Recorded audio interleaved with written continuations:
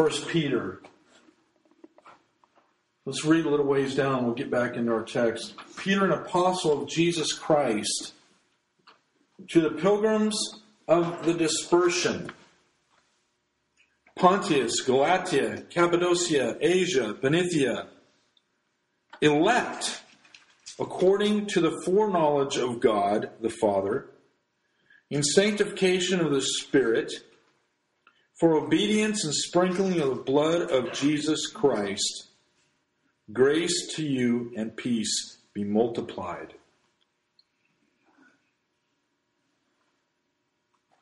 Blessed be the God and Father of our Lord Jesus Christ, who according to his abundant mercy has begotten us again to a living hope through the resurrection of Jesus Christ from the dead, to an inheritance incorruptible and undefiled, and that does not fade away, reserved in heaven for you, who are kept or guarded by the power of God through faith for salvation ready to be revealed in the last time.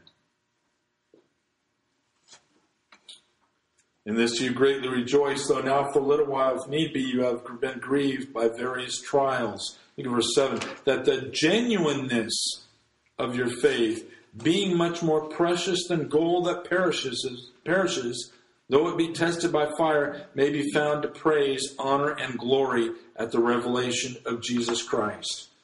Verse 8, though having not seen him, you love, or having not seen, you love, though now you do not see him, yet believing you rejoice with joy inexpressible and full of glory. Receiving the end of your faith, verse 9, the salvation of your souls. Of this salvation, the prophets have inquired and searched carefully, who prophesied of the grace that would come to you, searching what or what manner of time the Spirit of Christ was in them, was indicating when he testified before him the sufferings of Christ and the glories that would follow.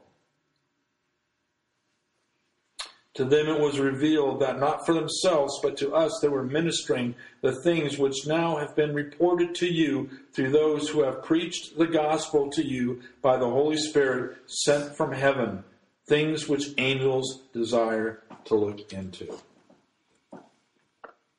Wow.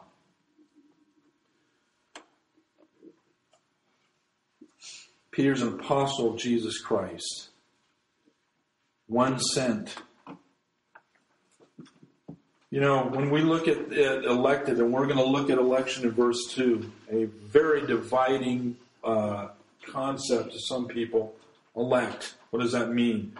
Does God, we'll get into that a little bit. But you know, we can't get far across the election page, if you will, without understanding that Peter was an apostle of Jesus Christ. God elected him as an apostle, just like Paul said. He called me to be an apostle, according to his gospel. He was elected, if you will, as to be his own, and God chose him to be an apostle. You know, there's some that claim to be apostles today. There are no apostles today biblically.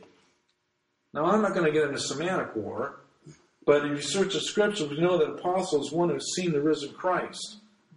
The apostle is the one that had the seed or the germ of the gospel, if you will, showed to them, demonstrated to them, and said to them like the apostles did with Jesus Christ when he was here on this earth. But we also see when people say, what about Paul? What about Paul? Paul was converted by the risen Christ on the road to Damascus. Paul was biblically an apostle. Sent with a specific message. You know, the germ truth of the gospel is laid out in Mark, Matthew, Mark, Luke, and John. But it was given specifically to the church and elsewhere through Paul, Peter. Paul's epistles explain the unfolding of the church and the grace given to it and so forth. Apostle. They wore it as a badge of authority, if you will. Not authority to lord it over anybody, but authority that was handed to them by the Lord himself. Do we take that authority that we've been given as trustees to the gospel of Christ with the same authority? It's a predominant thing as Christians to grow and have the knowledge of Christ and to be solidified in it. Are you solid in your salvation? Are you solid in your Christian life? Do you know the love of God to where if somebody said, why do you believe in Christ? You can give a solid biblical answer followed by an understanding of the gospel. A lot of people get the gospel preached to them, but it's not preached to them or taught to them in a way that they can understand. The whole world is you can't go anywhere without St. John 3:16. What does that mean? Peter was sent, and he was apostle of Christ, but he was sent to the pilgrims of the dispersion. Now, most of these, if not all of these, I know that Kim, you might correct me on this, but most of these are in what we now call modern Turkey, or that area up in there, the dispersion, these places here.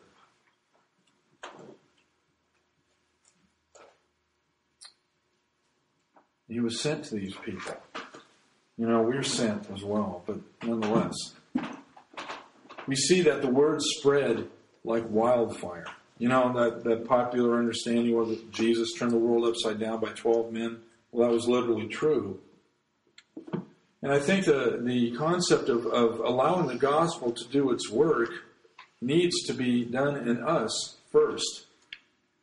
People talk about a revival. Let me say something right now before we get into this, just at the top of my head. The Bible does not speak of a coming world revival. The Bible speaks of a coming judgment. And if we are to have revival, I pray for revival in this church all the time. It must begin with us. Each individual must have that awakening of God. And some need to understand that God's not moved. What is it like to be born again? What does it mean to be born again? So he writes to the elect. Where is this message going to? To pilgrims. Why? To the elect, according to the foreknowledge of God the Father, in sanctification of the Spirit, for obedience to the sprinkling of the blood of Jesus Christ. Now, before we get into this, as we've talked about and demonstrated, I hope, as we've gone through the New Testament several times, God reveals himself as a triune God. That's how God chooses to reveal himself. He not only operates and chooses, we are saved by the working of this triune God, but that's how he reveals himself. God reveals himself as God the Father through the Son by the Spirit. So if we were going to pray a prayer that would enact this, we would pray something like this. We come unto our Father and our God through the Lord Jesus Christ and in the Holy Spirit. That's how God reveals himself to us. And we are saved. The triune God that was not only involved in creation, but the triune God, the Father, the Son, and the Holy Spirit, were also involved in our being born again. The Father, God so loved the world that he gave his only begotten Son, that whoever believes in him, believing him is the convicting of sin, and that's the work of the Spirit. Some of these churches they get so involved in the Spirit, the signs of the Spirit. That's not biblical because the Spirit does not speak of himself. It points to Christ. He points to Christ. He leads us into all truth.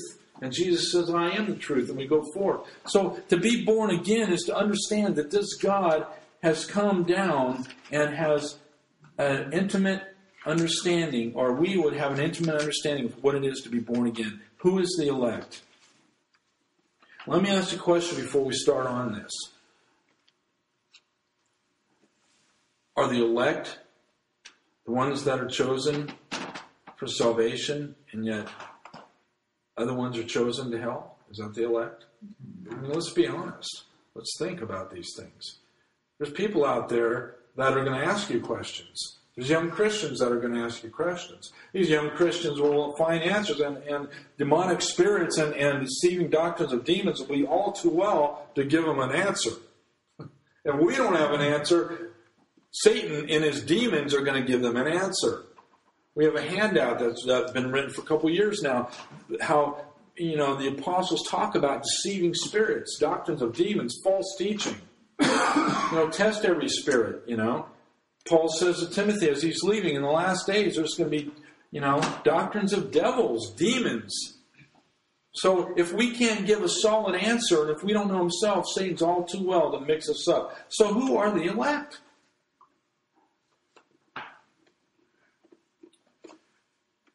Again, our election is involved in the Godhead. Trinity. So let's start with that. Our election is according to the foreknowledge of God and is of grace, absolutely apart from anything we could do. By the mercy of God, Jesus said in John 15, you not have chosen me, but I have chosen you. Our election, God foreknew. First of all, let me state this by this is not a cop-out. This is not saying that we don't know. But God teaches both aspects in His Word. We must let God be God. Our responsibility and God's sovereign choice. Calvinism says as God is sovereign, it comes to sovereignty to the point where God makes up our mind for us. That is not biblical. We're not going to get into Calvinism today, but it is on the rise again. It has always been there. And first of all, if we're going to talk about election and about God and about the doctrines of God, we must always go back to the founder of those doctrines. Okay? We said, for example, if you want to see what the Mormons are all about, go back to Joseph Smith. If you want to see what the Watchtower's like, go to Charles Taz Russell. We can go on down the line. Okay? Our doctrine, our life is on the prophet, the Lord Jesus Christ, God in human flesh. God revealed these to us. So God has the ultimate say. God has the ultimate truth. Now, if you look at, for example, John Calvin, go back to look at John Calvin's life. Go back and see what he did, what he tried to promote his teachings on, and what he tried to produce. In Geneva, Switzerland, it will alarm you. It will alarm you. It will infuriate you. Because we have dear friends, we have loved ones, we have people all over the place that are caught in the snare that we had a guy that after a week of talking to him finally broke down and admitted, I don't know if I'm one of the elect. That makes God a monster and you a puppet. You are always shifting around and God wants us to know. Paul says, I write with confidence that he who began a good work in you will finish it in the day of Christ. He is always talking about a confident Christian faith. He's always talking about confidence in the Lord. And that, that verse in Jeremiah 9:23, that these things delight the Lord, that we might know Him and understand Him, that He's a God of loving kindness, judgment, righteousness. So we must start out right now with this word elect is not a scary concept. It is a biblical concept. It started with God. What does God say about the elect? Who are the elect? Wow.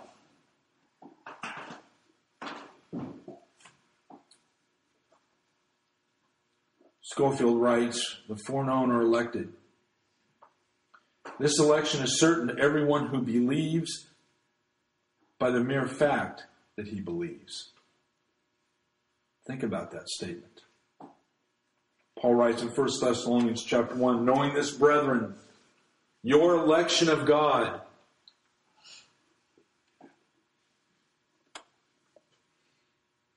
For our gospel came not unto you in word only, but also in power, and in the Holy Spirit, and in much assurance, as you know what manner we were among you for your sake. And ye became followers of us and of the Lord, having received the word in much affliction with joy of the Holy Spirit. We're going to see a little bit later on that Peter says the gospel is preached by the Spirit, through the Spirit, in the power of the Spirit, in the convicting of the Spirit. And the mere fact that one believes the gospel of Jesus Christ, he is the elect.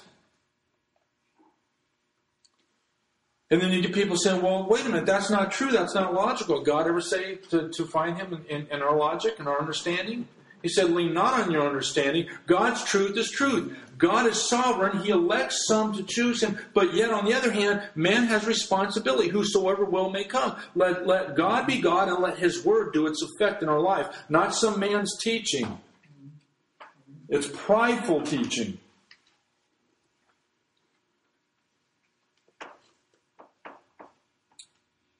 The elect. We are elected because God in His foreknowledge through time. When Jesus was crucified, remember, before the foundation of the world. Think about that. This is not a New Testament doctrine. The cross is not a New Testament doctrine. The Old Testament is in the New revealed. The elect are simply the ones that have received the gospel of Jesus Christ and are saved and transformed by it.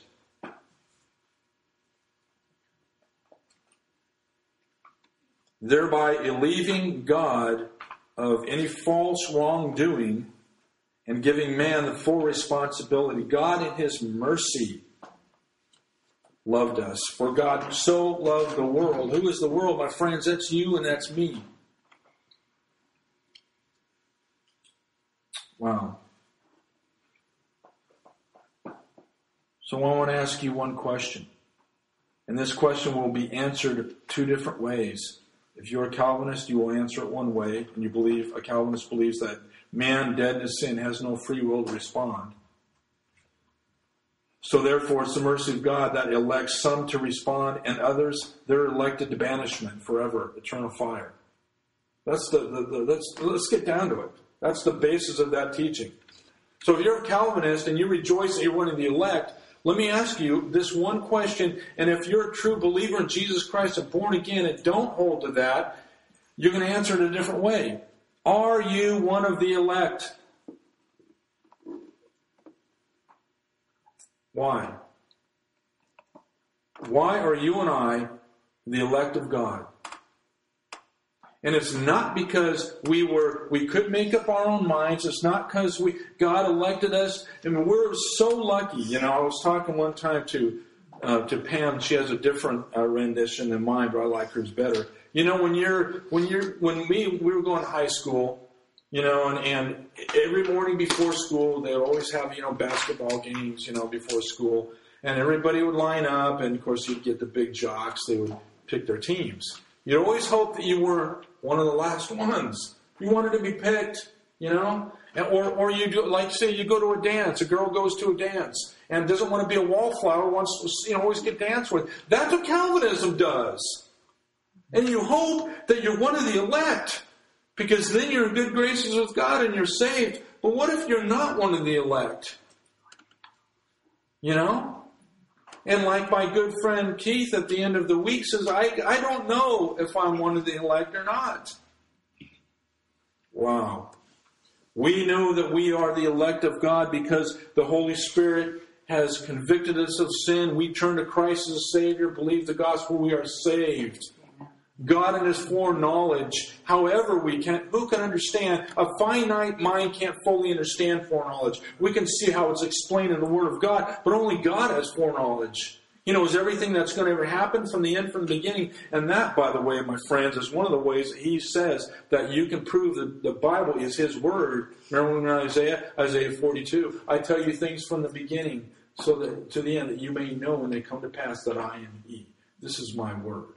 One of the strongest evidences, not only of the Word of God that changed life, is that God willed it so. He told me He has His gospel, His everlasting gospel. And how do I know that I'm saved? Getting down to verse 3, because Jesus Christ rose from the dead. How do I know my sins are forgiven? How do I know I'm alive? How do I know when I turn to Him I'm a new creature, never to be put in jeopardy again? Because God demonstrated, He not only died for me, He raised His Son from the dead. It's a living hope. And by believing in that, I'm born again. I'm one of the elect. I'm not elected because God had something that He needed from me. There's a teaching going around today, and part of it is in this Jesus calling. Jesus supposedly says to her in a vision, I need you more than you need me. Is that the Bible? No. God elected you, He chose you because He loved you. And He is going to weep.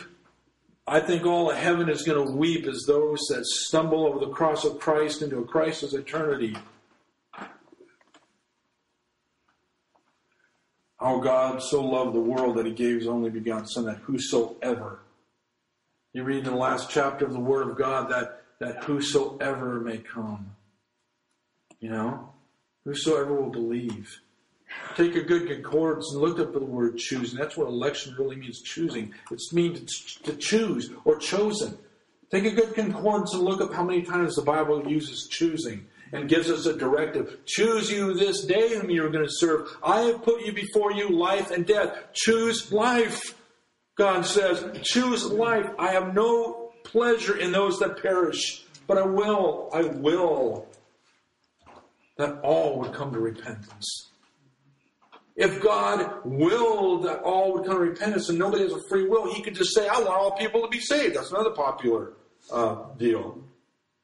But because God has the will, the desire, he implants that will and desire in his creatures. We've been made in his image. Yes, fallen, but we still have the power of personality. And by the very fact of personality, we're still on chapter or verse 2 here. Don't get me lost. We're still talking about not only the logical aspect of election, but the biblical. God made us persons.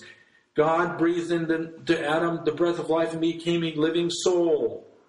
Part of personality, you can't get away from it in the Bible, is free will. Part of personality is to choose right from wrong, love and hate, death and life. We could go on. We're elect according to the foreknowledge of God.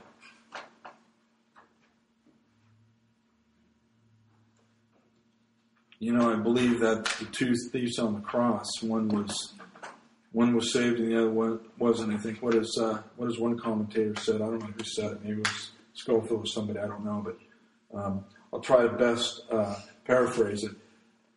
The two are on the cross, so that one that looks at the two thieves, one would not despair, but yet the other thinker would not realize that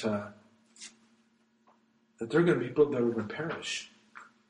There are going to be people that are going to perish because they believe not on the gospel of Jesus Christ.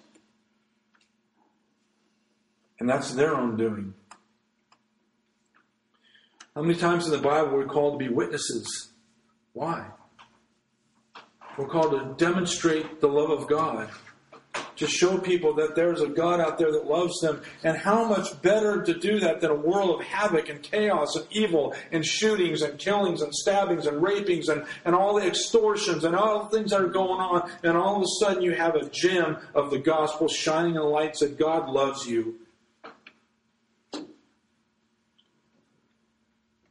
If election weren't according to the foreknowledge of God and wholly apart from man, but man receives it by a flooding of mercy that opens the door of grace to shine the light of the love of Jesus Christ.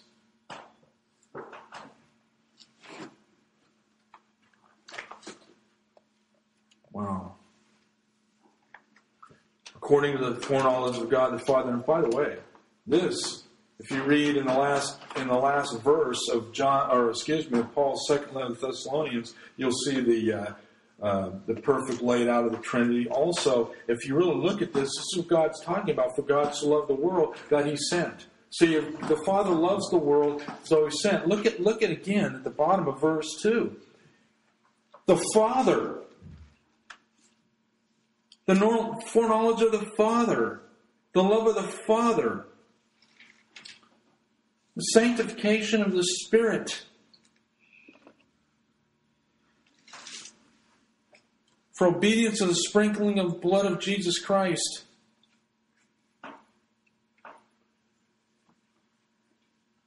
You know, Paul puts it this way in 2 Thessalonians about sanctification as well. And you know, people get a wrong understanding what sanctification really is. We are set apart for God positionally the moment we believe. There's a process in this life down here as we walk. Paul says it again in Philippians 1:6 and elsewhere, that the Father is through the Spirit and belief in the Son is sanctifying us. That it's like, remember that big thing of marble, that whole wood of marble, and the guy's chipping away on it, and the passerby comes by and he says, "Wait a minute, man, what are you doing?" He goes, "I'm making a horse." He says, "It doesn't look like a horse." But he says, "No, I'm chipping away everything that doesn't resemble a horse." Now, the horse was in there. We are in God the Father, or in Jesus Christ, hid in God. We're positionally in Christ, in the heavenlies, in the recognition of God. And yet in that is Christ. And yet what God's doing in sanctification through this life is chipping away that everything that doesn't resemble Christ. And then we will be total sanctification when we get our soul and our spirit, whether it's rapture or at the death, that unite with each other, and we're there in Christ, we will be complete in Him.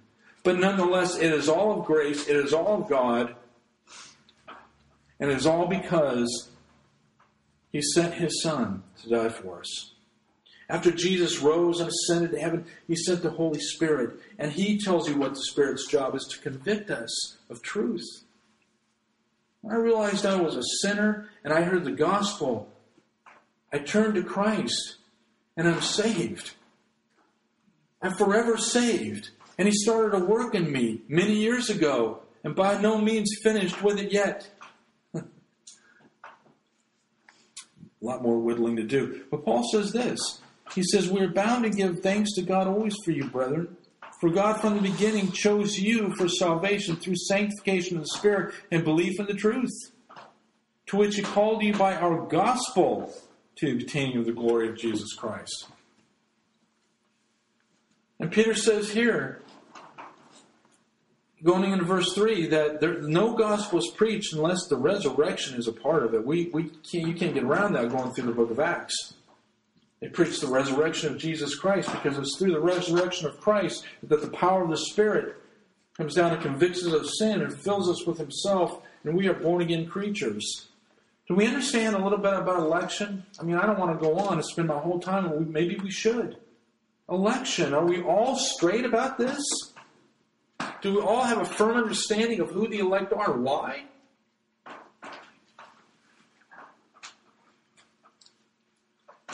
I've been reading about this for quite some time there, but I was reading about how Calvinism, again, was getting its start. And by the way, it's a problem.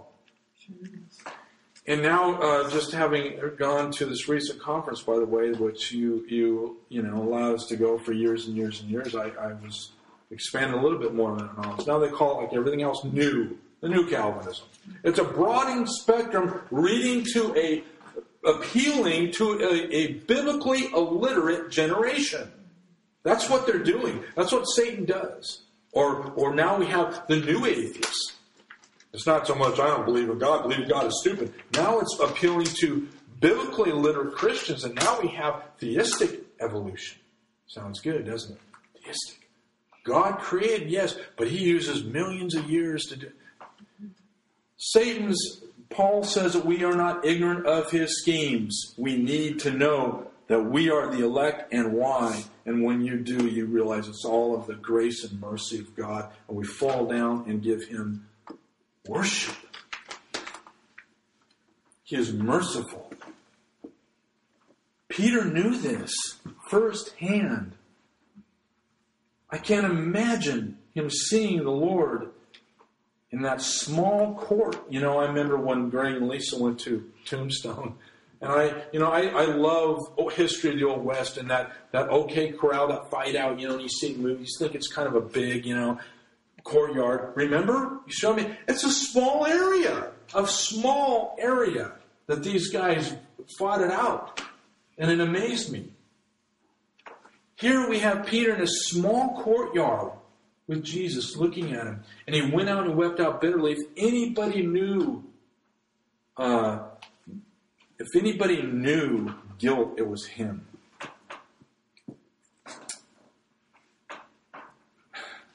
I can't imagine that. Why would God choose him and not somebody else? If he had something to offer God. He was one of the elect because God chose him, yes, absolutely. We just read where in John 15, Jesus said, I've chosen. And yet we understand that God, in His immutable understanding, which He has all understanding, we have the responsibility of receiving the gospel of Jesus Christ. The elect. You're the elect, my brethren. You're born of God and born again. You are one of the elect. There's a lot of people that think they're one of the elect that have no idea who Christ is. There's a lot of people out there calling themselves Calvinists that have no idea who Christ is.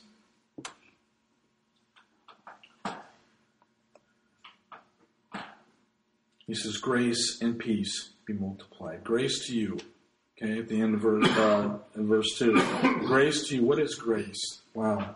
This is for another study. Grace is not only the free merited favor of God, we all heard that, but it's the love of God, it's the love and kindness, I should say, of God poured out in Jesus Christ. It is God unreservedly unleashing His kindness and mercy on us in Jesus Christ. That's grace. We can't earn it. We can't keep it. It is lavished upon us. Grace starts, grace keeps, and grace finishes.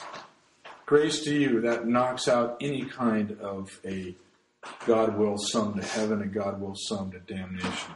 And he says, peace be multiplied. That's one of the two things that my friend Keith, didn't understand. Was grace and peace. He certainly didn't have any peace. We all understand that there's two pieces.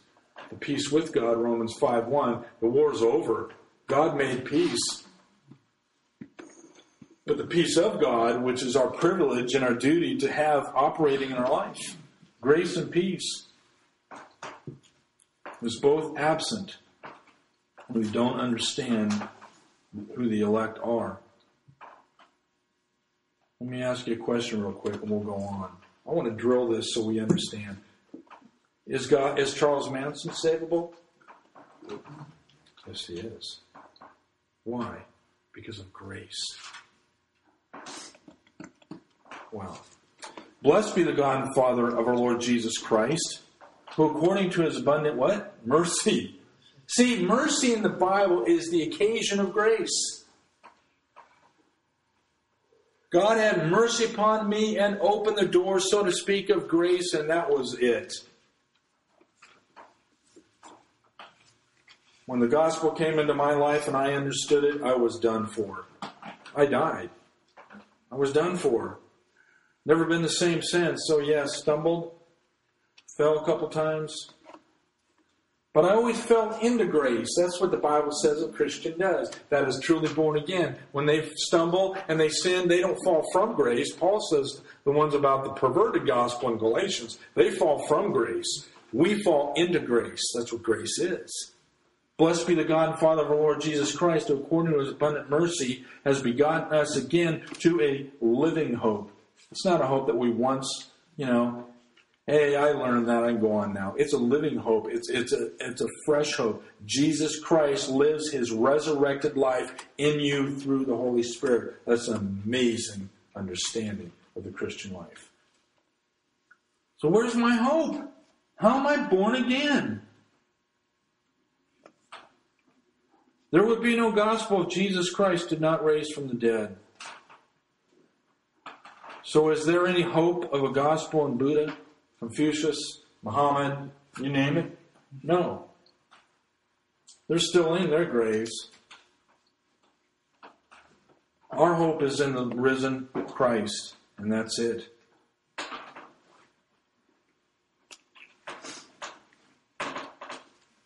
So again, I ask, where's your living hope?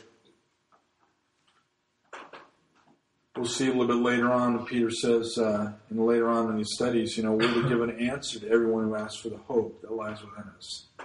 Can you answer that biblically and confidently? Confidently.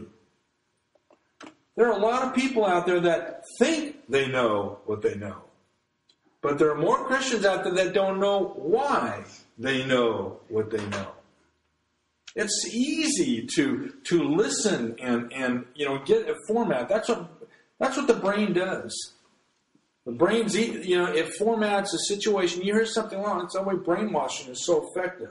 You get to hear something so often, you start to believe it. That's the brain.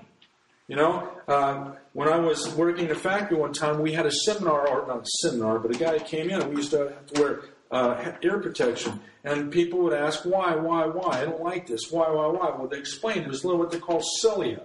And the little hair fibers going down the canal of your ear. And they bend, according to the wave of the sound. Well, the more damage they get with sound, after time, they don't quite bounce back so far.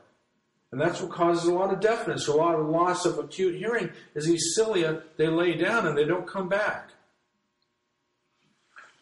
Well, that's the way the brain is memorized. The brain is programmed where we hear something, we hear it long enough, we start believing it. That's why the Bible is constantly talking about being transformed by the renewing of your mind. To understand what it means to be sanctified, to be elected, to be sprinkled by the blood of Christ. How do I know I'm born again? How do you know you're born again?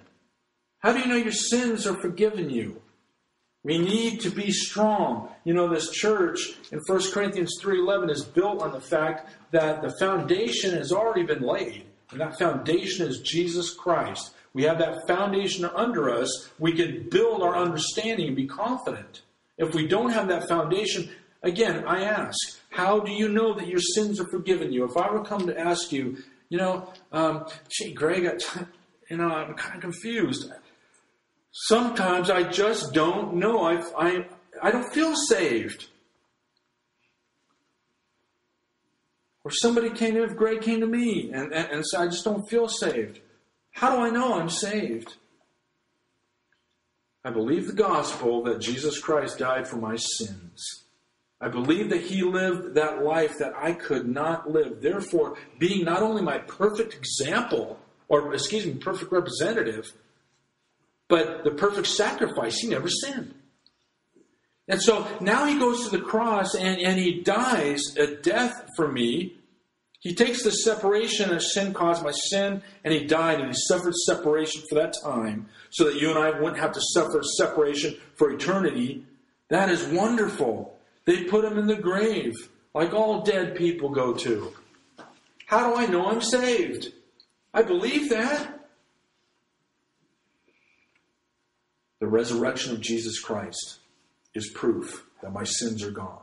It's proof that Christ satisfied God's punishment for sin. God is going to vindicate His law. God is holy and pure, and His law was violated. I trampled upon it. Sin was rampant. There was this law, so to speak, and under it was my cesspool of sin constantly, and there was that separation, and God had to be vindicated. God's law has to be righteous, holy, and true, and yet He loves me. What's going to happen to me? I had to have it atoned for somehow. There was no way I could atone for my sin. I'm down here in the cesspool of sin. God's up here in His holiness. What's going to happen? Christ came down, lived a perfect life for me. And He died for me. Took my sin, took that cesspool, and He was staying the tide of that cesspool of sin. And what happened? How do I know that I'm no longer there? And how do I know that if I died right now, I'd be in heaven and that my sins are absolutely forgiven me? More importantly, how do I know that I will never have to give an account of a holy God in judgment on sin? Christ raised from the dead. God raised Him from the dead. A living hope. So now I know in love God elected me. He chose me He sent the gospel to me. Well, however, sometimes a faithful person, sometimes a program, sometimes a book, however He decides to do it, God sends the gospel. And He convicted me of sin, and I turned to Christ. I'm saved, and all that we've talked about, how do I know? Blessed be the God and Father of our Lord Jesus Christ, who according to His abundant mercy has begotten us. Begotten, that means born again. He's begotten me to Himself. Now I'm His. Why and how? By the resurrection of Jesus Christ from the dead. Let me share something with you that is an amazing thing. You know, when Paul was talking about who we are in Christ, he says that not only when we were sinners, Christ died for us, and He demonstrated it. And he also says in 5:17 that those that receive abundance of the grace and the gift of eternal life will reign in life by one, Jesus Christ. Let me share something with you. When we receive the gospel and the grace of God and the gift of eternal life, when we receive that, it becomes our own possession.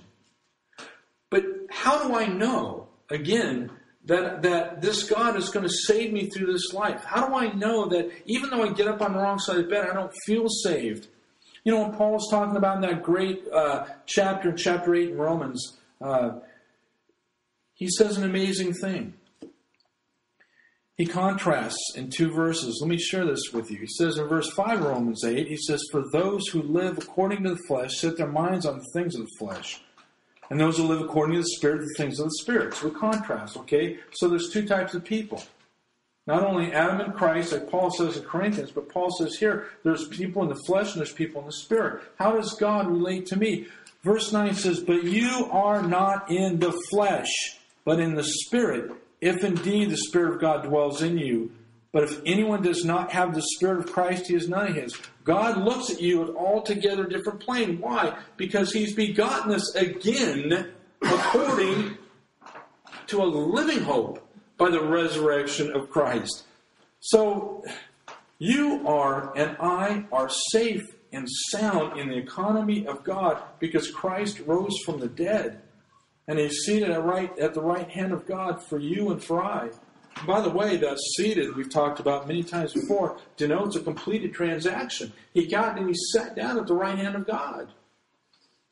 He's getting up to come for us in the judgment, but he's seated at the right hand of God as a completed transaction. You and I, beloved, are saved. We are saved. Wow. And we're only in verse 3.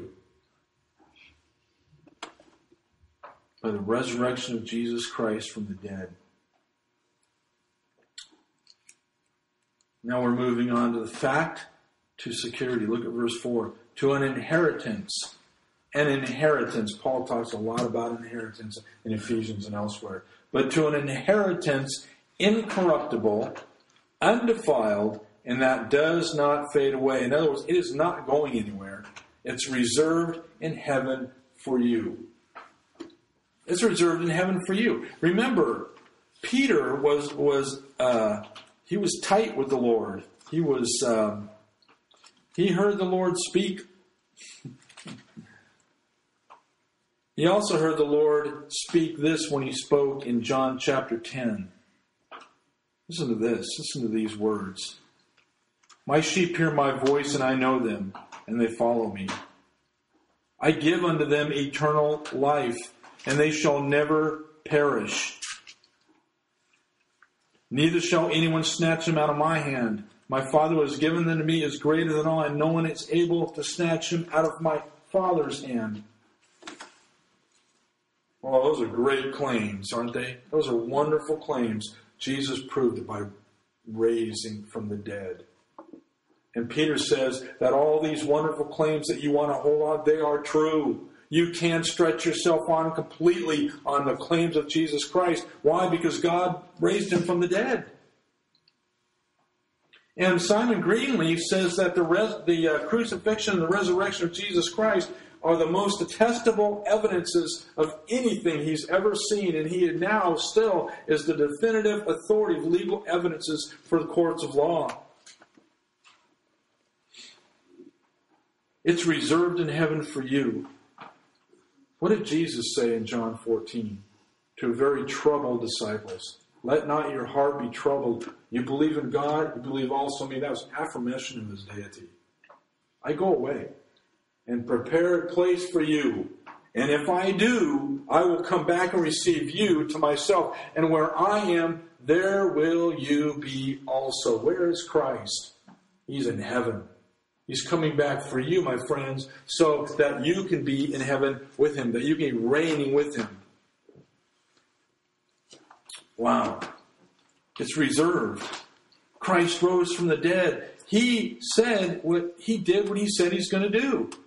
You know, like we've always said, and I got a few more minutes, in John 14, if I were to paraphrase it, which for me, he says, "I'm going to go away for you, but I have something to do first. I got a cross to go hang on first.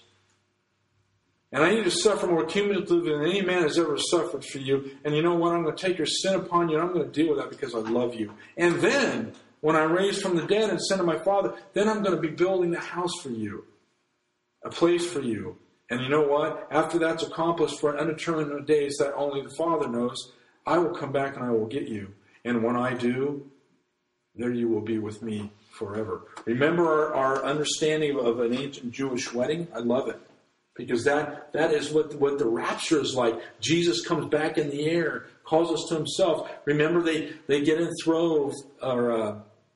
betrothed, goes away, and after a determined time, the groom-to-be comes with his groomsmen, if you will, and they don't go all the way to the house to get the woman out of the father's house. They go a little way, and the groomsmen go and said, he's ready for you, he's ready for you. So she comes out a little ways, and she meets him, and he takes her arm and takes her back to the father's house and consummates the wedding.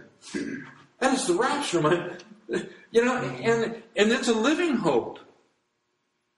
It's all because of Christ raising from the dead. He says right here, wow, Jesus rose from the dead, and he said, you go tell my disciples and Peter. Because he knew that Peter and his confidence failed. Peter's insurance failed. It took Christ raising from the dead. And let me tell you, when the Spirit descended, well, we know the fact that Peter, again, in his being bold and everything else, tradition says that he was crucified upside down. And as they were preparing him to be crucified, he said he didn't feel worthy to be compared in the position that his Lord died in. These men were changed by the power of the Spirit. And Jesus, when he said in John 7, he who believes in me, as the Scripture said, but he said this of the Spirit, but the Spirit had not yet been given because Jesus had not yet been glorified. Christ is risen from the dead. He ascended to the Father. The Spirit's been given, and our hope is through a living hope by the resurrection of Christ from the dead. To this inheritance that's not going to fade away. That's not going to fade away. The unsaved have nothing but judgment to look forward to. We have nothing but glory to look forward to.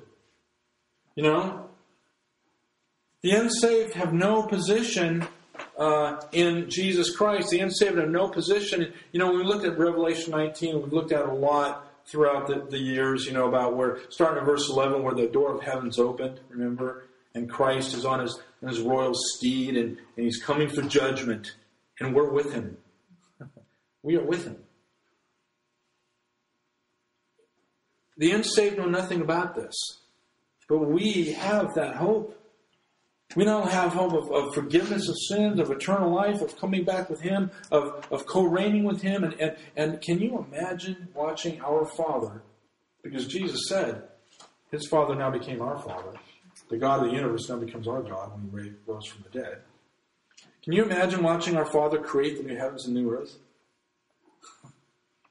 Wow. Sometimes I think we don't understand these things, but they become more and more real, and a knowing, it's infused in us because of the resurrection from the dead. The Apostle John says, these things I've written to you so that you may know.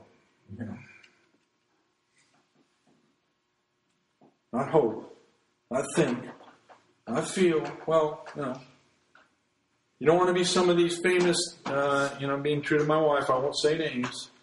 Some of these famous, world famous, big pastors of mega churches asked by Larry King is, do you have to be born again? The Bible says you have to be born again. Well, that's what I believe. But, everybody's different, No, God said you must be born again to enter the kingdom of God. Let's be honest. And we're sure. How do we know? By the resurrection of Jesus Christ from the dead. You and I will be in heaven together. It's a surety.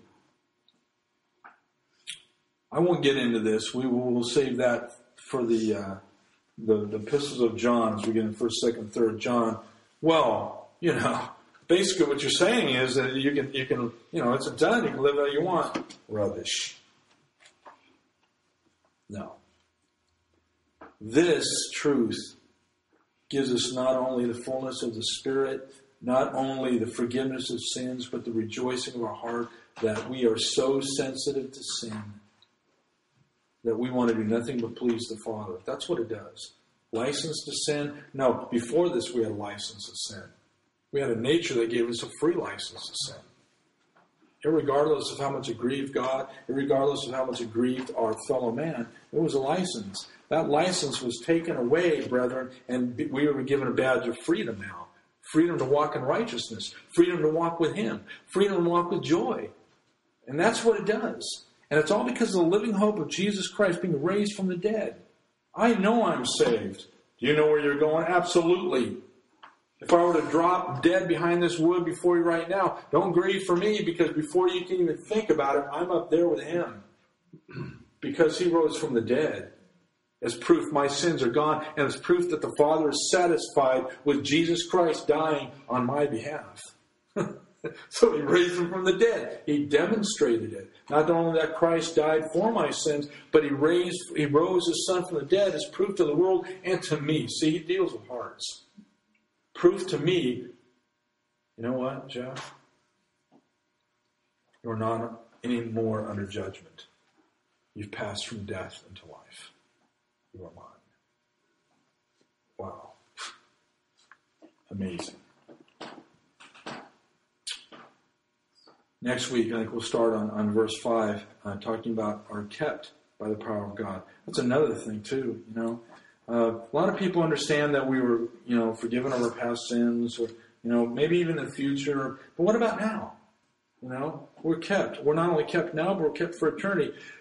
One thing, and I'll close with this statement, one thing about being born again and understanding what it is, it's the recipient of the eternal life that God had in the eternity past and the eternity future. We are the recipients of it.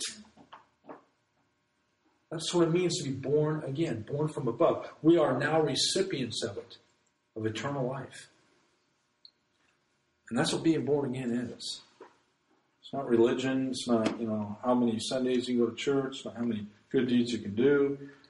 It's not your good deeds outweighing your bad deeds. It's none of that. It's the recipient of a life outside of this creation. That's why pantheism is on the uprise again, with yoga and everything else. God is apart from His creation. He's not in His creation. He's apart from it. He loves it. So He pierced time and came into His creation in the form of a man. Boy, now we're back in Genesis 3. So, let's give a reason for the hope of everyone that lies with us. The hope that lies with us. With meekness and fear. But before we do that, as the verse says, let's sanctify the Lord God in our hearts. Let's know who we believe. And let's be confident that He's able to keep that which we've committed to Him against that day. Some of the last words that Paul said to Timothy before he went off to Rome to be executed. That's confidence. That's not, well, I've tried Christ, it doesn't really work for me. We want to be confident people. Cam, would you play, please? Thank you, Heavenly Father, for the confidence we can have. It's attested to by all of the apostles. The sureness that we have of our eternal life through the resurrection of Jesus Christ, our Savior. We give thanks for that, for the hope that we have, for the confidence that can never fail because of your faithfulness. Amen.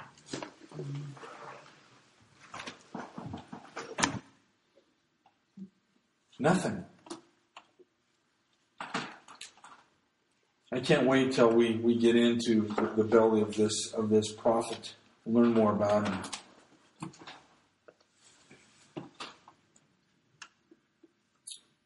I pray that we would just come to know God and to know Him and who He is, what He does. And for you that have taken notes, I pray that we'd all understand, and I promise I will close with this. I shouldn't say that. My wife tells me every time, don't say that until you actually do it. And we love it. Jeremiah chapter 9. verses 23 and 24. This is a good springboard text to flower out in the rest of the Word of God to see what God really delights in. I want God to be delighted in how I view Him. I want to know God. Paul says it this way, I want to know Him in the power of His resurrection. But listen to what Jeremiah says. Chapter 9, verses 23 and 24. Thus says the Lord. This is God speaking. Let not the wise man glory in his wisdom. That shoots down there's so many people that know doctrine. And we should know doctrine, but there's so many people that boast on what they know. Let me sit down and teach you the Scripture. Pat you on the head, so to speak. God says, don't glory in that. That is wonderful that you know the attributes and the doctrine of Christ, but don't glory in that. That is a gift. Paul says, why do you glory in stuff that, as if you haven't received it, when you have received it? We know the correct doctrine of Christ because of the Holy Spirit who gave us the wisdom. So we can't glory in that. So don't glory in that. And let the mighty man glory in his might. Listen, when I was 20 years old, I was a pretty strong young man. I'm not that way anymore, and I'm going downhill. Don't boast in your might. Are you a rich man? Wow. We don't have time to talk about riches. That is foolish to glory in your riches. Here today, gone tomorrow. We talked about the two men that gloried in their riches. One couldn't hang around to really enjoy it. The other one will never get there. But look at verse 24. But let him who glories glory in this. Now that God tells you what you can glory in. God tells you what you can really invest your life in. Paul, at the end of his life, remember he told Timothy, I've shown you my manner of life, my doctrine, my reasoning, my purpose in life. Well, this is our purpose. If you really want to know God, he says, but let him who glories glory in this, that he understands and knows me. That I am the Lord, exercising loving kindness, judgment, and righteousness in the earth. And then he ends by saying, in these things I delight, says the Lord. He does not delight in the pride of knowledge. Knowledge is good, but it puffs up. But love edifies. And to know the God of love is to know life. I want to know God. And I want to live my life delighting in Him. Understanding Him. People say, well, God's a knowable. Well, that's a two-edged sword. Yes, God is so beyond our capability. But God in His mercy has laid down in His Word what He likes, who He is, how He deals with us, what He rejoices in, what He doesn't rejoice in, what He likes. Wait a minute, that takes freedom of will. That takes choice. That takes a will of our own, and that takes not only discipline, but everything else. But God delights in that. I don't want to have a God that says, you know what, Jeff, you better be lucky, man. You better feel good because I chose you from the foundation of the world, and wow, you made it in, guy. And yet my wonderful friend Greg over here wasn't as fortunate because God didn't seem to really, choose him. Because after all, we don't have free will. That is rubbish. And God wants us to know Him. And He deals with His people, Israel, in such a way that they will have, according to C.I. Scofield, and I love this saying, their greatest exaltation yet. Father, I thank You for the night. Lord, Your word is it's fascinating. It's not only alive and active and sharpening two-edged sword, it's the rejoicing and joy of my heart. I pray that we would all have that. Even as Jeremiah said, I found Your word and I ate it. Boy, was it rejoicing in my heart. It just never can be fathomed enough. It never can be studied enough. It never can be chewed on enough, enjoyed enough. It's eternal. Lord, I pray that we would understand that You are outside of time, and yet You chose, because You love us, to reveal Yourself to us. Thank You for tonight. Go with us as we go, and I pray that, again, we would just be blessed with the warm fellowship of Jesus Christ. In his name I ask. Amen.